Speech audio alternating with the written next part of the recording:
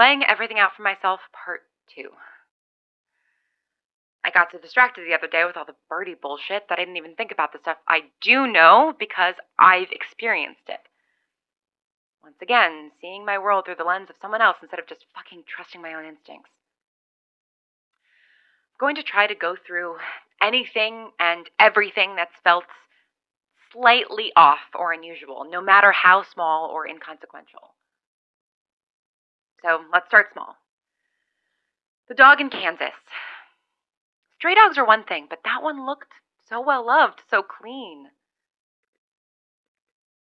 But Kansas was so empty. Felt like one of the emptier states I've been to, and I looked. I tried to find the dog to see where it lived, to see if anyone was there taking care of it, and came up with nothing. But speaking of Kansas, the tornado.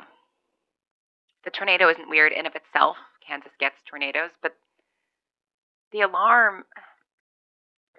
There wasn't very much power in Kansas.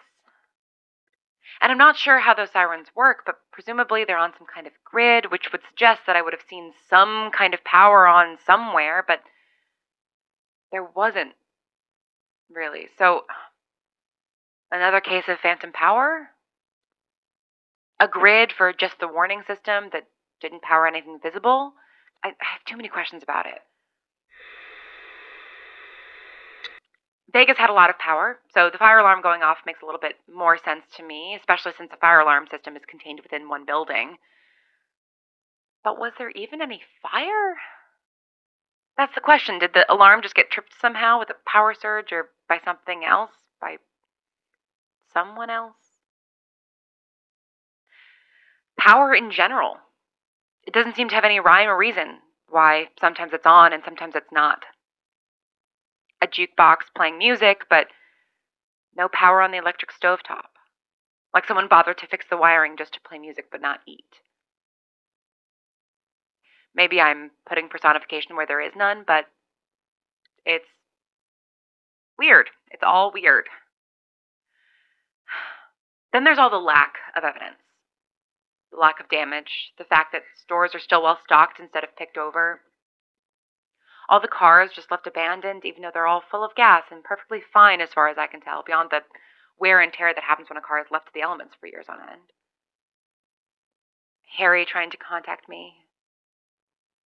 That's maybe not evidence of anything important, but it still feels noteworthy.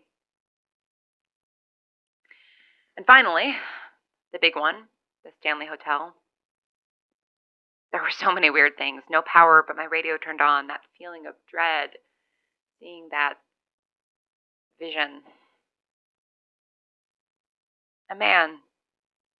An ordinary man. Who could he have been? What could he have been? Was he really seeing me? I've been thinking about nuclear shadows.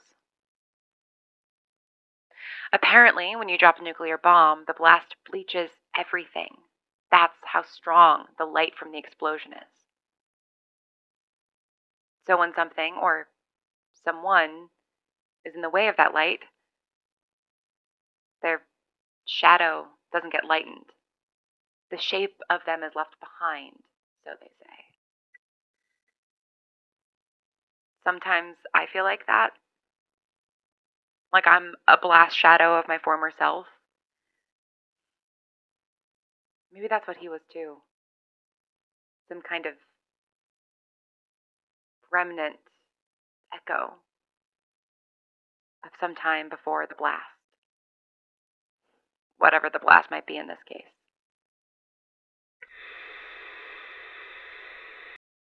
I don't know.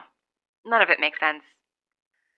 I can write it all down in ink and still can't read what any of the words mean put together.